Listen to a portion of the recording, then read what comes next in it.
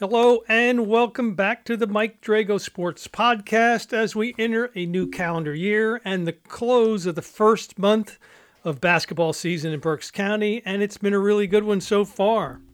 Reading High off to a terrific 7-1 start.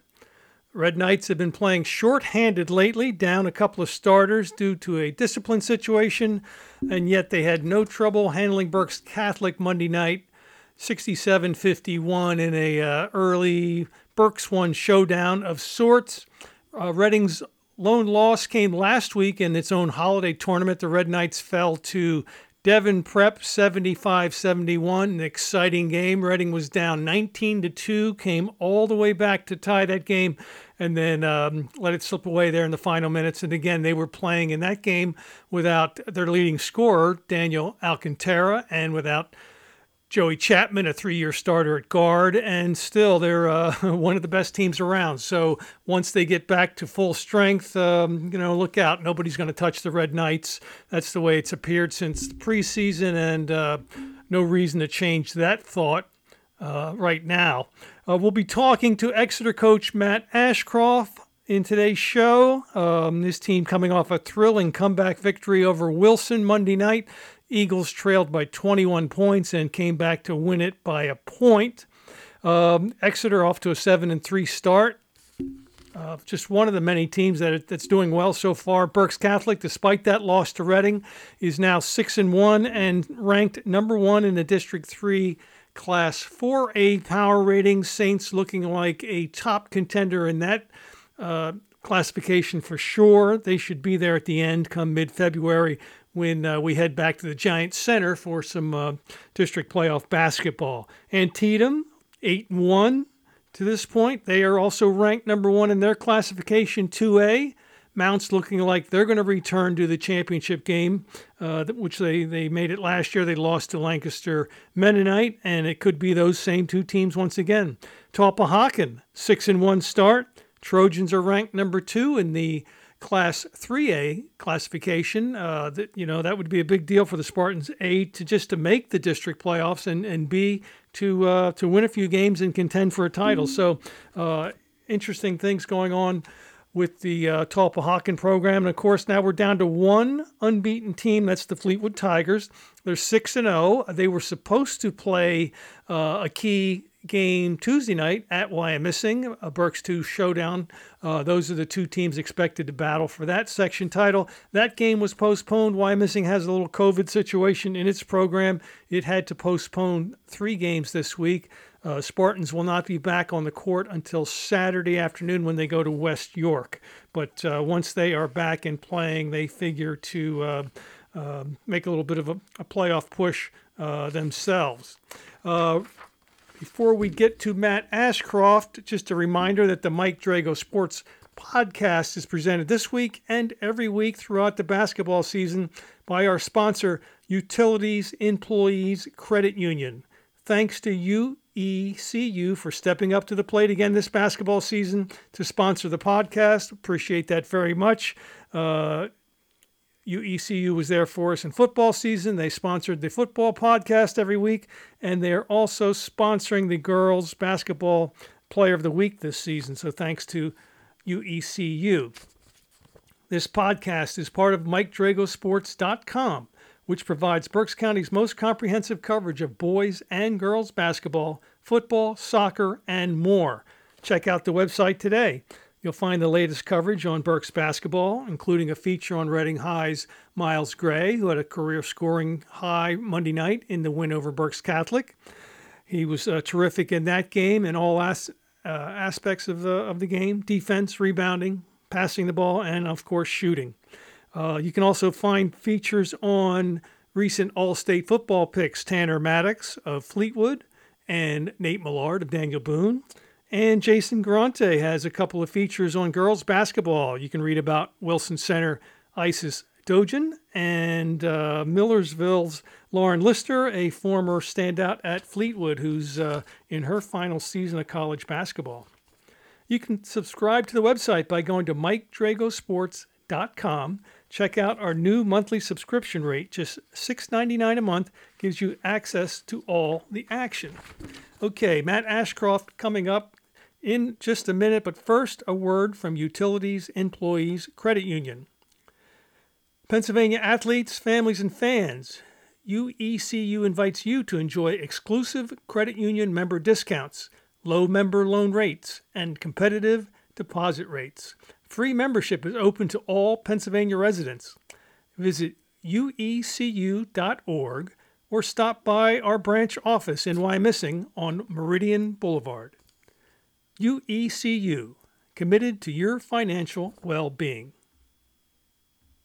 Time to talk Exeter basketball. I'm going to bring in Eagles coach Matt Ashcroft. He has the Eagles off to a 7-3 start after Monday's thrilling win over Wilson.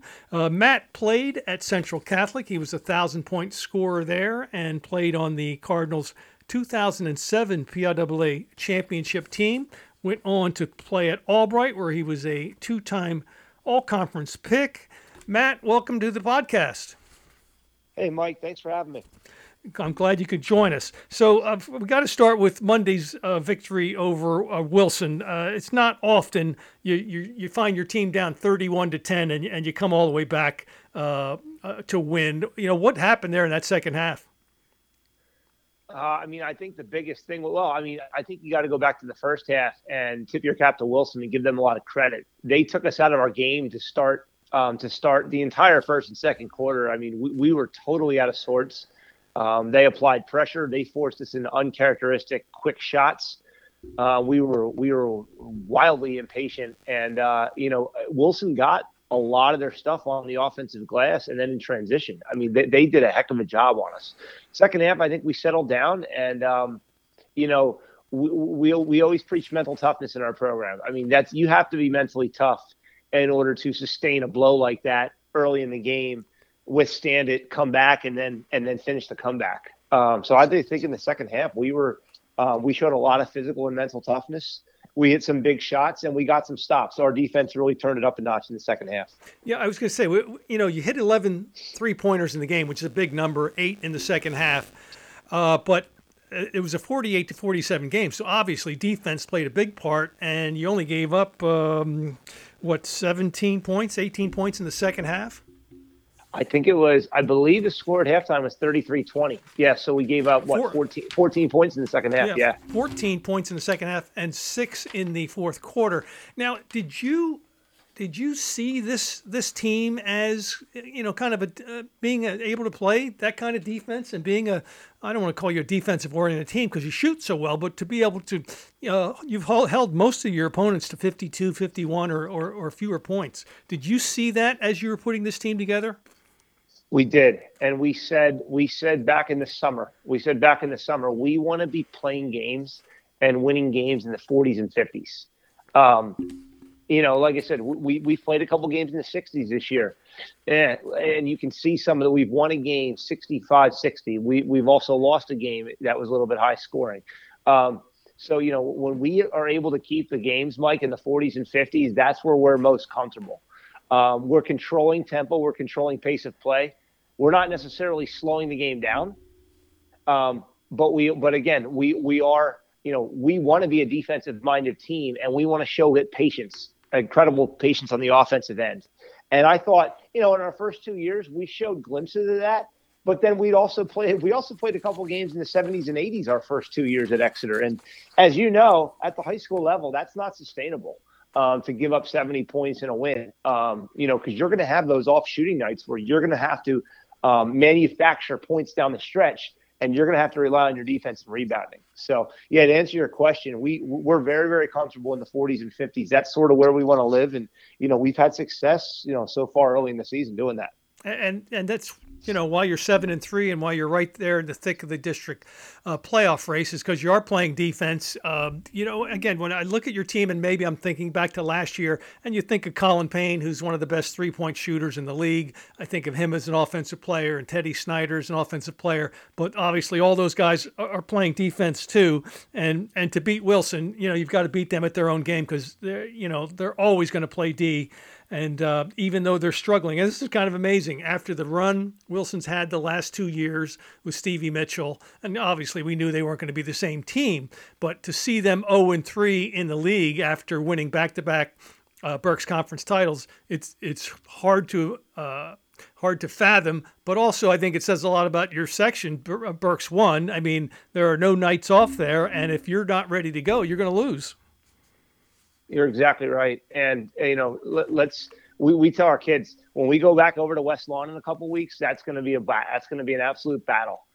You're kidding yourself if you think Coach Kohler, he's a world-class coach. I mean, he's going to have these guys ready. By no means are they going to lay over. I mean, if you look at some of their losses, I think they lost to Mifflin by 2. They lost to us on a 3 ball with 3 seconds left. They lost to Hempfield by 1 at the Hempfield Holiday Tournament on a 3 ball with about 20 seconds left. The Pena kid hit his 8th 3 of the game that game. So, I mean, those 3 games could have gone either way.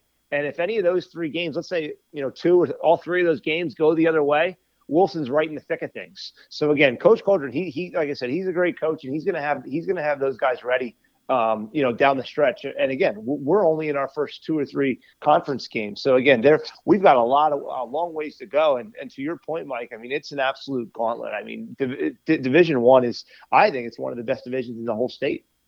And you're right. You better get Wilson now, because in a few weeks, they are going to be a different team. They're a young team, first of all, and then you have Cam Jones, who's their leading player, coming off a tough football season, and I don't think we've seen the best of him yet. He had 20 last night, so maybe he's starting to get into his basketball shape. But yeah, Wilson will make an impact in Berks one. Now, don't think nobody should think that they're completely done, because they're not. They're going to be a good team before this season is over.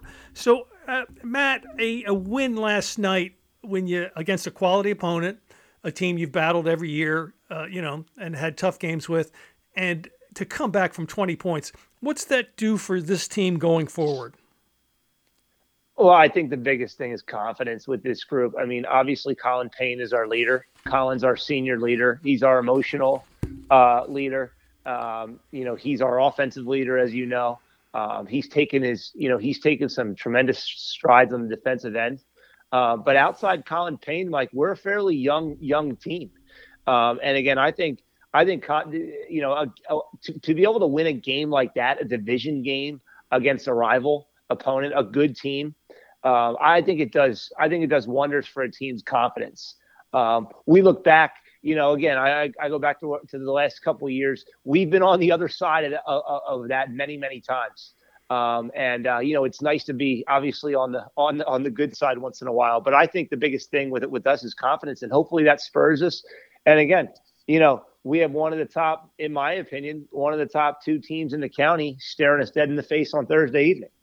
Berks. So again, we're absolutely. Berks Catholic. Yeah, we're going to talk about that later in the show. But first, just to remind people, you only won 3 games last season. Am I right? Correct. Yeah, that was a tough season, young team, and the COVID stuff, and it just kind of spiraled away from you there. But I saw you beat Manheim Township the first week of the season. You started 3-0, which was really amazing, because your team is mostly football guys. I mean, Colin Payne, Joey Schlaffer, Anthony Cachise all came right off the football field, had about a week to get ready, and you started fast, but probably weren't playing your best. Do you feel that you're now, after beating Wilson last night, and that's what, three in a row for you, or 4 of your last 5 wins, you feel like you're starting to hit stride now, and that those football guys are now into basketball shape, so to speak? I do. I feel like, to answer the second part of the question, I do think the football guys are starting to round into basketball shape, which is huge for us. As far as hitting our stride, I think we're beginning to. Like, I mean, if you look at our start yesterday, it's you know a lot about my basketball history, and I came out under Coach Esterly, and I share a lot of the same philosophies, obviously, that he does. And if you look at just I take last night, for example, our start last night, or I should say our lack of a good start last night, we were down 31-10, and that can really be we can attribute that to 2 or 3 things. Number one, Wilson they came out and they hit us first. They were the aggressor. But in the 2 things that we did, or we didn't do, I should say, we showed zero patience on the offensive end of the floor. And I think we're dribbling too much. The ball's got to move. So if we can get those two things corrected in a hurry, hopefully by Thursday, yeah, we can be a good team, and I think we're going to start to round into form. But again, we still have a ways to go, to improve. Really impressive the start Colin Payne has had. I spoke to him after that Manheim Township game, and he said, my legs just aren't there yet. And football shape is totally different than basketball. In football, you sprint for a few yards here and there, but it's not the constant running that you get up and back and forth on the court in basketball. It takes a while to get into shape. And yet he's averaging 19.7 points. He's got 23 threes in 10 games. I mean, he's just, he's on the verge of a breakout season here. What's been the biggest change in his game from a year ago? I know I sound like a broken record, but I think with him, it's just his confidence. And you know what, Mike? He's playing with a sense of urgency. It's his senior season, and he wants to go out with a bang here. I'll tell you what, his first 10 games, if they're in any indication of how he's going to end his season, like I said, I'd look out if I were the rest of the county as well as the district, because he's been just phenomenal. He's shooting close to 90% from the foul line. I mean, that's just unheard of. I think at one point he missed a couple over the last week. We were kind of getting on him a little at practice the other day, that he's got to get above the 90% threshold. But at one point, I think he was shooting 94% from the line. So I mean, that's pretty special to see a kid just comes off the football field for 6 straight months and is able to put up those kind of numbers. But I think you hear a lot of coaches say quite often about a lot of their experienced guys that the game has just sort of slowed down for them. I think this is a perfect example. I think the game has just slowed down for Colin Payne. And, like I said, I think that the basket looks like an ocean to him.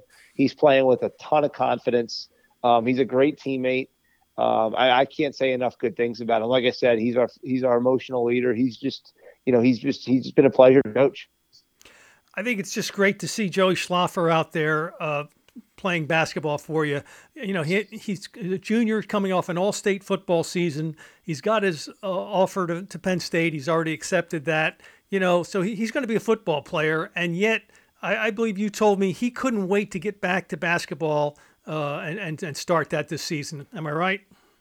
Yeah, he texted me. I generally waited. After the football games, I would shoot the guys a text a couple hours after the game. Hey, congratulations on another big time win. And I decided I was going to wait till that next. You know what? I think we had that tough loss in the state semis. That was on a Friday evening out west, and I waited till like Sunday around noon to text the guys. And I said, "Hey guys, what an amazing season!" I said, "Hey, just so you know." We do have practice tonight. I said, listen, if you want to wait till tomorrow, I totally understand. And every one of them, and Joey was kind of the ringleader, said, Coach, we want to get this sour taste out of our mouth, this last loss, on the football field. We'll be there tonight. We can't wait to get started. So, I mean, that's music to a coach's ears. I just thought that was really special. And, it speaks to his competitiveness. Joey's just been tremendous. That's awesome to see. And, the thing is, you don't realize this when you're 15, 16, 17 years old, but high school, it's probably the last chance you're going to have to play this sport. Now, he's going to go on and play football, but he's never going to have a chance to play organized competitive basketball in this kind of environment before or again. And, you need to take advantage of that. And I know a lot of kids like to specialize and play one sport, and sometimes it's justified if you have the ability to be a pro athlete or even a Division I athlete at the highest level. But, if you have a chance to play 3 sports in high school, do it, because those days are going to be gone really quickly, and you want to take advantage of that. You're exactly right. I am probably one of the biggest proponents of the 2 and 3 sport athletes that you'll find out there. Good. I mean, the good news is Coach Bauer over here at Exeter and I, we have a tremendous relationship. I mean, he's encouraging his football guys to play for me, and I'm encouraging my basketball guys to go out for the football team, and we have a great relationship. And again, it's been proven that multi-sport athletes, cross-training is huge for endurance, for flexibility, for reducing injury, because you're not using those same muscle groups 365 days a year. So I'm a huge proponent of it. Quick story I'll share with you. I'll never forget Brandon George, who's now is a starting middle. I think he's a starting middle linebacker out at Pitt right now. I watched him in the bowl game. I'll never forget this. Brandon played for me. I was the JV coach over at Berks Catholic his freshman year. He was one of my best players on the JV team. And he decided the next 2 years he wasn't going to play. And he was just going to focus on weight training and football. And we said, hey, we completely understand that. You have a big future ahead of you in football. We'll never forget this. He came up to me, to Snip and myself in the gym. I think it was after a practice, it was like the Monday after Thanksgiving. And as you know, those Berks Catholic teams, they played until the second, third week in December. They were always going to the state semifinal. And Brandon said, hey, coach, it was his senior year. And he said, hey, coaches, I know I missed the last 2 years, but I'll be honest, I'd love to come out and play if you'll have me. And, Snip and I had the biggest grins on our faces. And we said, absolutely, buddy, go get a state title and we'll see you in a couple of weeks. So, I thought that was pretty special. And then the other thing that I remember is when I was at Berks Catholic, we hosted a Christmas tournament, or it was a showcase over at Berks Catholic. It was one of those deals where there were 5 games. They started at 2:00 and it ran through 8:00 at night. And the game before us was Abington Heights versus Harrisburg. And it was December 28th. And Micah Parsons played in the game. I'll never forget that. He ended up being an early enroll. He early enrolled at Penn State. So he literally played the first 7 or 8 games of his senior season at Harrisburg as a basketball player. And then he early enrolled at Penn State that following January. So he couldn't finish the season because he was up in State College. But I just thought that was really, really cool to see Micah Parsons, who's now, one of the best defensive players in the NFL. He thought it was important enough to spend, that month and a half with his basketball teammates before heading up to State College as an early enrollee. So, you see it all over the place. If it's good enough for a guy like Micah Parsons and Joey Schlaff, Brandon George, absolutely. I think it's good enough for anybody. Micah Parsons had a big part in handing Lonnie Walker his last high school basketball loss. He did. The Harrisburg Cougars beat Lonnie and the Red Knights in the semifinals in 2017, and then that must have been the year before. That must have been the year prior. Yeah, that was his junior year, and Red Knights didn't lose another game after that.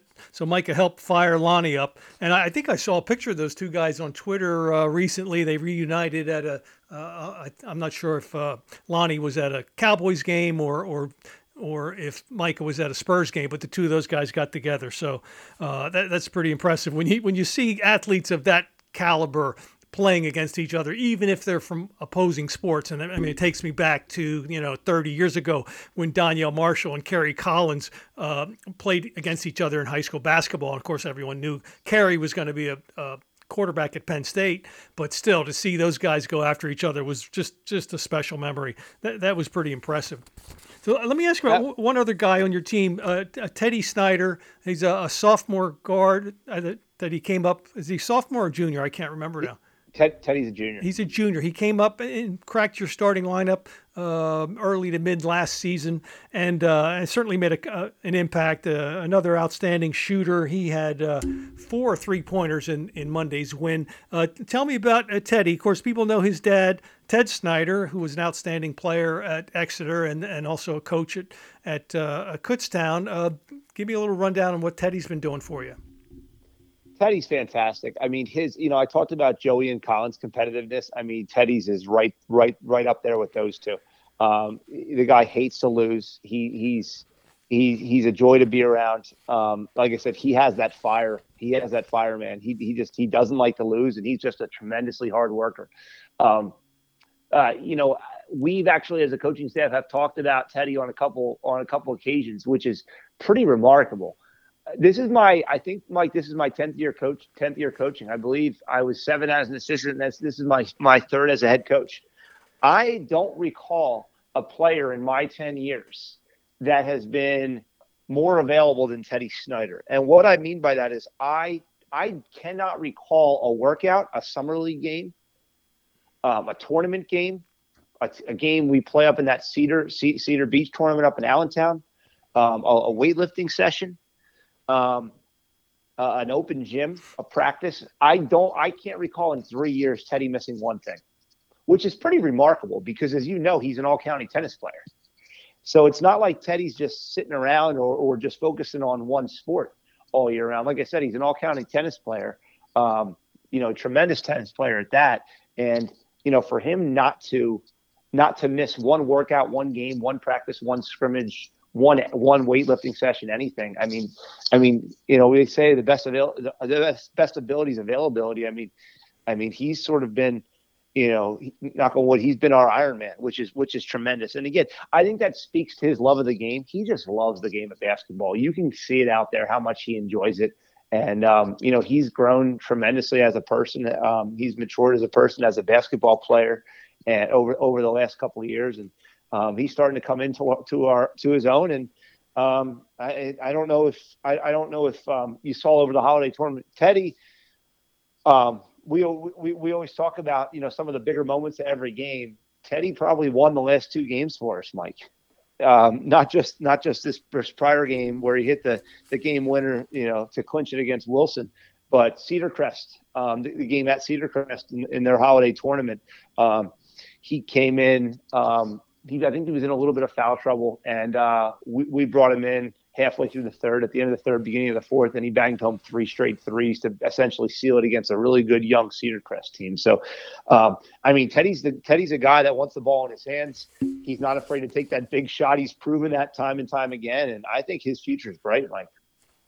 Yeah, it's really impressive. I mean, tennis is a 12-month a year sport if you want to be good at that sport, and for him to be this good and this devoted to basketball and still be an excellent tennis player, that's really impressive about him.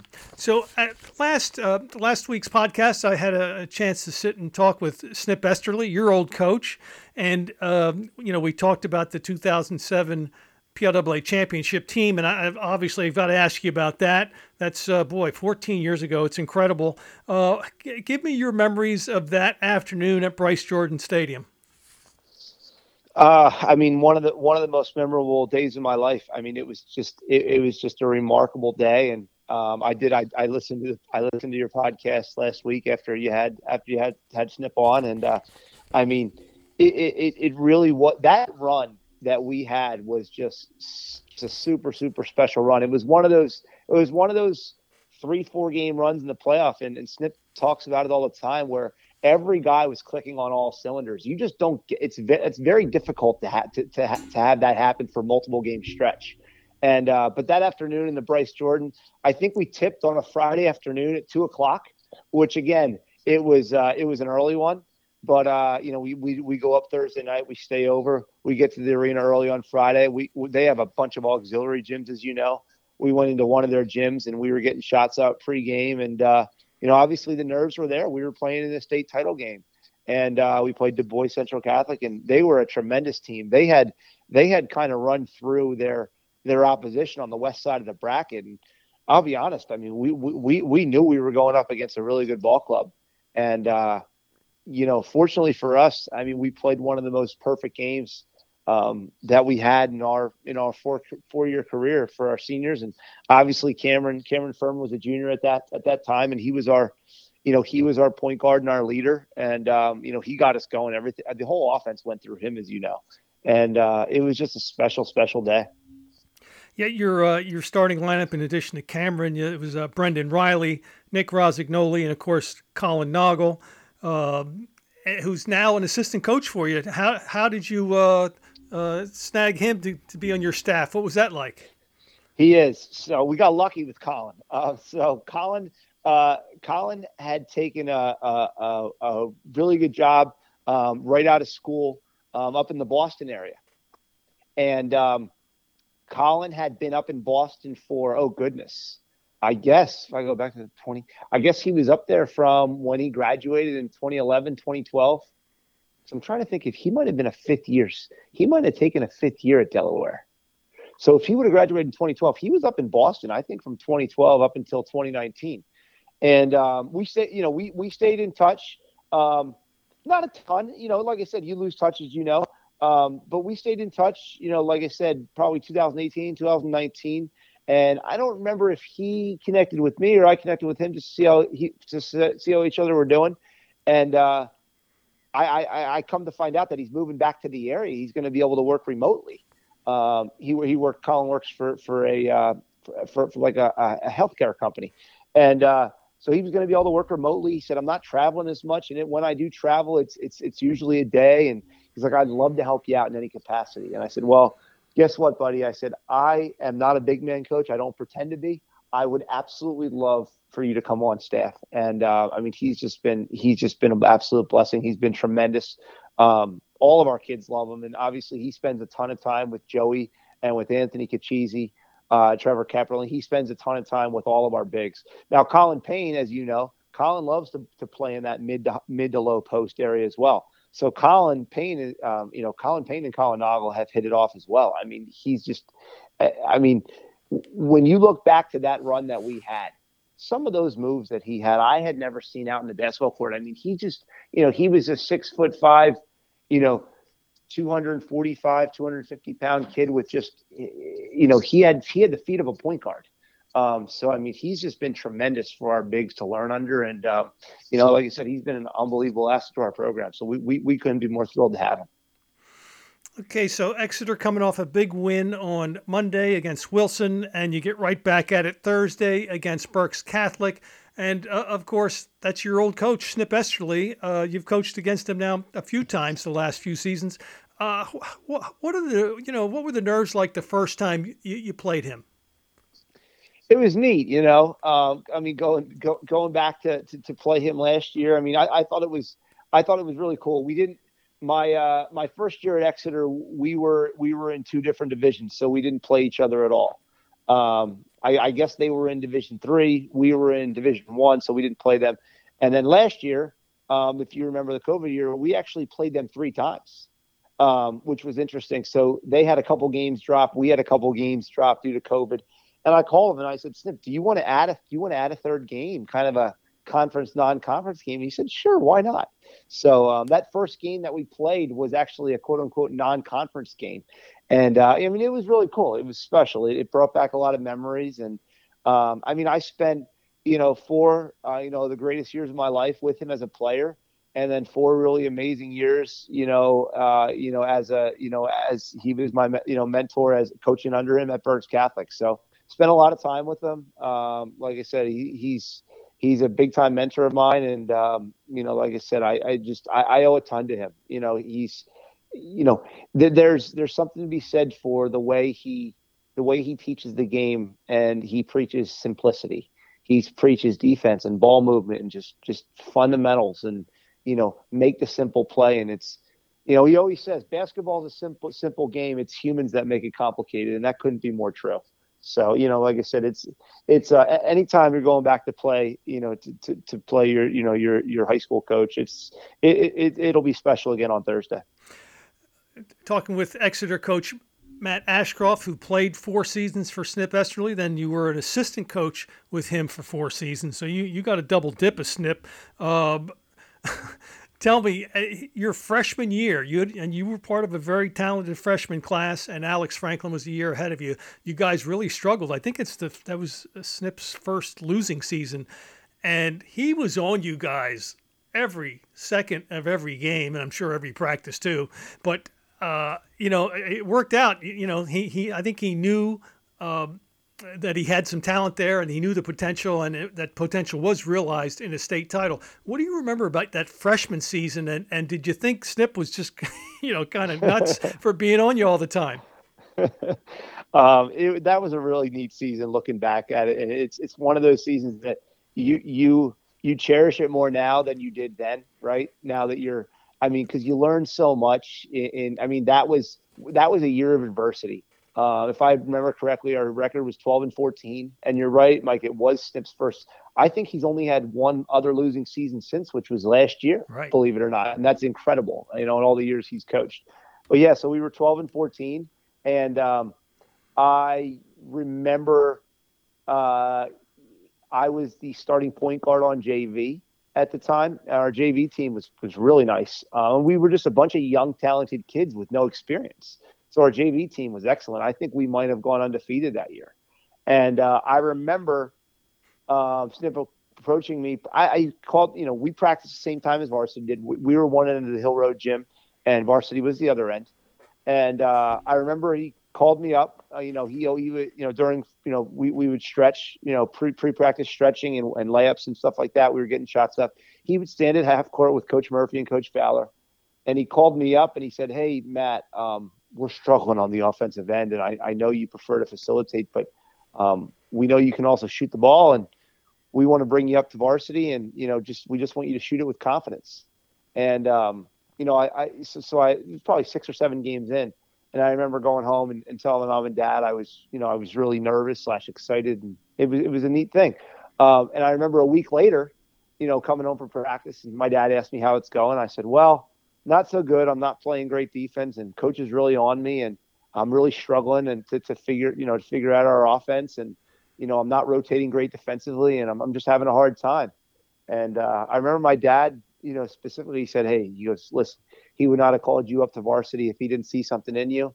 And he wouldn't be being hard on you if he didn't see something in you guys. And you need to just keep working and keep listening to the guy." And obviously he's had a ton of success. So, but yeah, I mean, that season, like it was a tough season. And, I remember the biggest takeaway from that season, he said to every one of the freshmen, myself, Nick Rosignoli, Colin, and then obviously Alex Franklin, we didn't have to worry about that. He was a lockdown defender. But the three of us, he said it all the time, "I can't hide you out there defensively, guys. I can't hide you out there." And we really took that to heart. And we became, by our sophomore, junior year, we became a good defensive team. But that's the biggest takeaway from that year, Mike, was he just was relentless on us on the defensive end of the floor. Just he refused to allow us to make the same mistakes again. And, that's just a sign of a great basketball coach. Yeah, relentless is a good word, because I tell you what, I was front and center for a lot of that, and it was tough to watch and tough to listen to. But now you won a state championship your senior year, 2007, and I think you had an even better team in 2006 when Alex Franklin was a senior. You just happened to have a bad draw in the first round of the state playoffs. You played Prep Charter on a Saturday afternoon at Governor Mifflin and lost by was it 49 to 44? It was a pretty close game. But yes, you ran into a team that had 2 future NBA players, the Morris brothers. You agree with? Do you think that team was even better than your senior team? I do. When you look at that team, didn't have many weaknesses. Alex Franklin is just he's arguably a top 1 or 2 guy that Snip's ever coached. And I know Snip will, he'll never rank his players, but like I said, the Joe Lindermans, the Sean Slaveleys, Alex Franklin, he's right up there with those guys.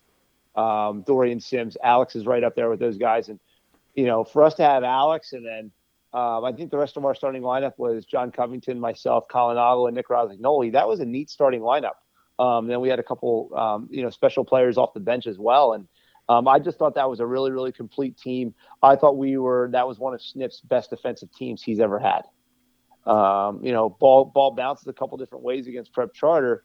We're walking out of there with 2 straight state championships. Because if you remember Prep Charter's run, I think they beat every other team by 28, 30 points. Right. You're right. And I thought that when I walked out of the gym that day, I thought, if Central had won this game, they're going to go on to win a state title. And in fact, I said that before the game, whoever, because we knew Prep Charter, how good they were. I thought that was the state championship game, which is just amazing to say for a first round state playoff game. But, if there is any debate of which of those Central teams was better, your junior year, you beat Reading High in the Berks Conference playoffs, and that doesn't happen very often. So to me, that's the tiebreaker. You beat Reading, that's your claim to fame. You're absolutely right. It does not happen much at all. Now, you were around Snip for 8 seasons. Obviously, he's been a huge influence to you. Who else has been important to you in terms of your basketball development and the guys that you draw upon now that you're a head coach? So I think my college coaches are a huge influence on me. Have been not only my college coaches, but my college teammates. And, you look at Coach Ferry over at Albright. If you look at his, you talk about his coaching tree. His coaching tree is pretty broad for for Coach Ferry being young still. He has, Britt Moore. Britt Moore was one of Britt Moore and Kevin Driscoll were his two main assistants when I was there. And now, as Coach, Kevin Driscoll is now coaching at Division I level. Britt Moore is the head coach down in Elizabethtown. And then Adam Van Zelst, he was my point guard my junior year. He was our starting point guard my junior year when we won the conference championship at Albright. And Adam is now the head coach at Arcadia. I think last year or a couple of years ago, he was named, one of the top 30 coaches under 30 in America. So, I mean, Coach Ferry, like I said, for being like I said, Coach Ferry is still a young coach, and he has quite a coaching tree already that he's developed. And I'm constantly texting, calling, emailing those guys for advice, and asking them their take on what defense they would run here, or what they would do in this situation, or how they would handle this situation in practice, or whatever. So I think, like I said, my Albright coaching or my Albright playing days, playing under a ton of coaches, that have had and are still having a lot of success at the college level. Coach Ferry, Coach Driscoll, Coach Moore, Coach Van Zelst. I mean, those guys have all been a huge part of my life. And Mike Larkin, Mike Larkin was another guy at Albright. He's now coaching at Rutgers. And again, so this is all from the Coach Ferry coaching tree. These guys are coaching at high Division I, Division II, Division III levels, and it's pretty special. And then I think, obviously, I spent 1 year at Mount St. Mary's as a walk-on. Coach Brown was, like I said, he was very, very similar to Coach Ferry in that he believed in man-to-man defense. He believed in motion offense. He believed in, your team just outworking the other team by being in better shape. And, so I take a ton from my 1 year with Coach Brown, even though I spent 1 year with him. He obviously has played a big part in my basketball coaching life and my coaching philosophy. So I think the best coaches, Mike, are, they take a little from each coach and each experience, and you got to make it your own eventually, and I think that's what we're trying to do here at Exeter. Talking to Exeter basketball coach Matt Ashcroft. His team is 7-3. You're currently number 5 in the District 3 Class 5A power rankings. I think you're in a good spot. Obviously, a little early to be talking playoffs, but how do you feel about your chances there this year, and who looks like the team to beat? Lampeter, Strasburg, and West York both unbeaten at this point, and so is Fleetwood in 5A. Yeah, I mean, we talk about this a ton. I mean, we feel good. We just have to keep showing up every night. As you know, we don't have a night off. Our division is too good. Our non-conference schedule is too good.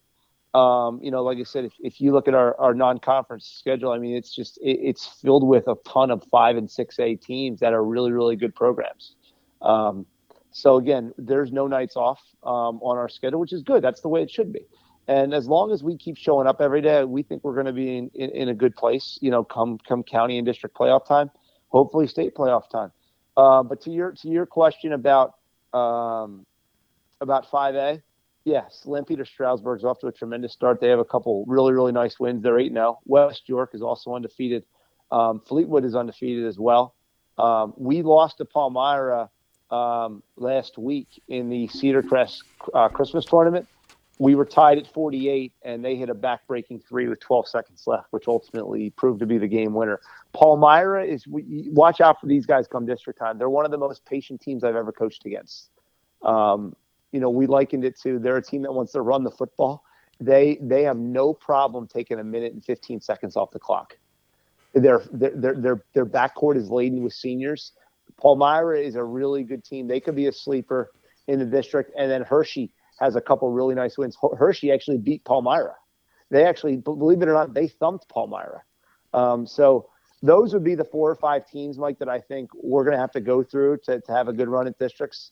Fleetwood, LS, West York, Palmyra, and Hershey are certainly the top teams in our district. You mentioned Palmyra holding the ball and being patient with it. So I got to ask you, what are your thoughts on a shot clock for the high school level? I hear a lot of talk about this. Fans like to see it. What would you like to see happen? I would. I'd like to see it. I think. Yes, I'd like to see it. I mean, there's going to be so much back and forth between, okay, if we implement a shot clock, how many seconds? Because the one thing that I don't know if it's the PI, I guess it's the PIAA that makes a decision, that they're going to have to keep in mind. The high school game is 8 minutes shorter than the college game. So I don't know if it would make sense to implement a shot clock and implement a 40-second shot clock. To be honest, Mike, if we're going to do it, I'd like to see the shot clock at 30 or 35 seconds. Again, it's not like the high school game is a 40-minute game like at the college level. So, you implement a 40 or 45-second shot clock. Again, quarters are only 8 minutes long as it is. Teams can still sort of hold the basketball when the shot clock's that long. I'd like to see it at 30 or 35 seconds, similar to the college.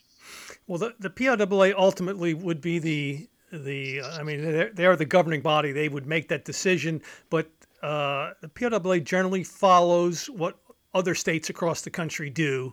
And there are a few states out there that have added the shot clock. I think it's slowly gaining momentum.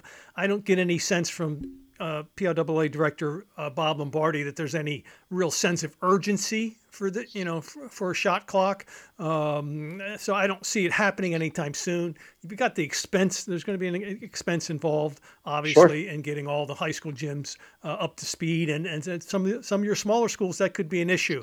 I think someday we're going to see it. I personally don't know if we need it because I see so few high school teams that are good enough to hold the ball for more than 20 seconds and get a good shot. A lot of teams with the strategy, if they're up or it's a tie game, and they'll hold the ball for the last shot of the half. But I see them, throw the ball away so often or wait too long and then just get a bad shot. So I think there's a skill level involved in being able to control the ball and also in being able to set yourself up for a good shot. So I don't mind the game without it at this level, but I think eventually it is going to happen. I would agree with you. I mean, you look at our schedule; we've played 10 games. The only team that was better than Palmyra in terms of ball control and being able to do that and play at their pace is Reading. I mean, Reading, obviously, in my opinion, is still the best team in the state. But yeah, I mean, Palmyra, like I said, Palmyra they had 4 senior guards. They've played for 4 years. They have a ton of experience, and they controlled tempo whenever they wanted to. There's not a whole lot of Palmyras out there in the district or in the state that have that many seniors that have that much experience that are able to just do that and show that kind of patience. So you're exactly right. I don't necessarily. I would like to see it, but I don't necessarily think it's needed because if Coach Perez wants to create a turnover, I think Coach Perez is going to be able to create a turnover, right? Yeah, with the guys he's got right now and has had the last few years, you can try to hold it all you want, but good luck with that. So, yeah, you mentioned Reading High, so let's bring it back to that. We'll wrap things up with the Red Knights. You played them once already, 66-40 at the Geigel. That was December 17th. You get them again in another 3 weeks, and probably by then they'll be back to full strength. They'll have everybody ready for you.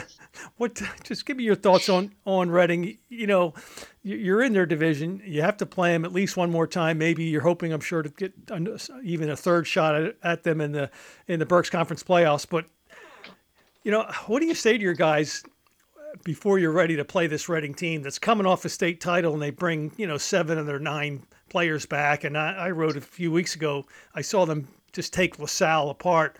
LaSalle is supposed to be one of the best teams in the Philadelphia Catholic League, and it wasn't even a contest. And I wrote at that time, this Reading team's even better than the one that just won a state title. What do you tell your kids before you play them? Listen, this is going to take. You look at our best effort of the season. Let's double that effort. And that's what this is going, double or triple that effort. And that's what it's going to take to beat Reading. So are they unbeatable? Absolutely not. Everybody's beatable. I'll tell you what, though. I mean, they're as close to unbeatable as anyone in the state, and I think they've proven that. I mean, they're just an incredible, basketball team. Coach Perez has them playing for each other. I mean, you can see how much they love the game of basketball and love each other the way they play for each other. The one thing that I don't think Coach gets enough. Again, it's hard to say that he hasn't gotten credit, but he's won 2 state titles in the last 4 years, 4 counties, several district titles. But I think the one thing that I'm not sure he still gets enough credit for is I don't know if I've seen a team play the way Reading does on the defensive end in terms of creating that defensive intensity and that pressure and just really making you uncomfortable, and then turning around and then playing the most beautiful style on the offensive end of the floor. They're the most unselfish team I've seen in years. Usually when you play with, usually when teams, because again, we play teams all the time. Like I said, that have that defensive intensity, and then they play sort of, what's the word? They play sort of maybe a little bit out of control on the offensive end. Reading could not be the opposite. They couldn't be any further from the opposite of that. They play so under control. They play so unselfishly. I think they sometimes pass too much, Mike, on the offensive end, which is a beautiful to see. I mean, they're just, like I said, when they're at full strength, I think they're a top 10 team in the nation.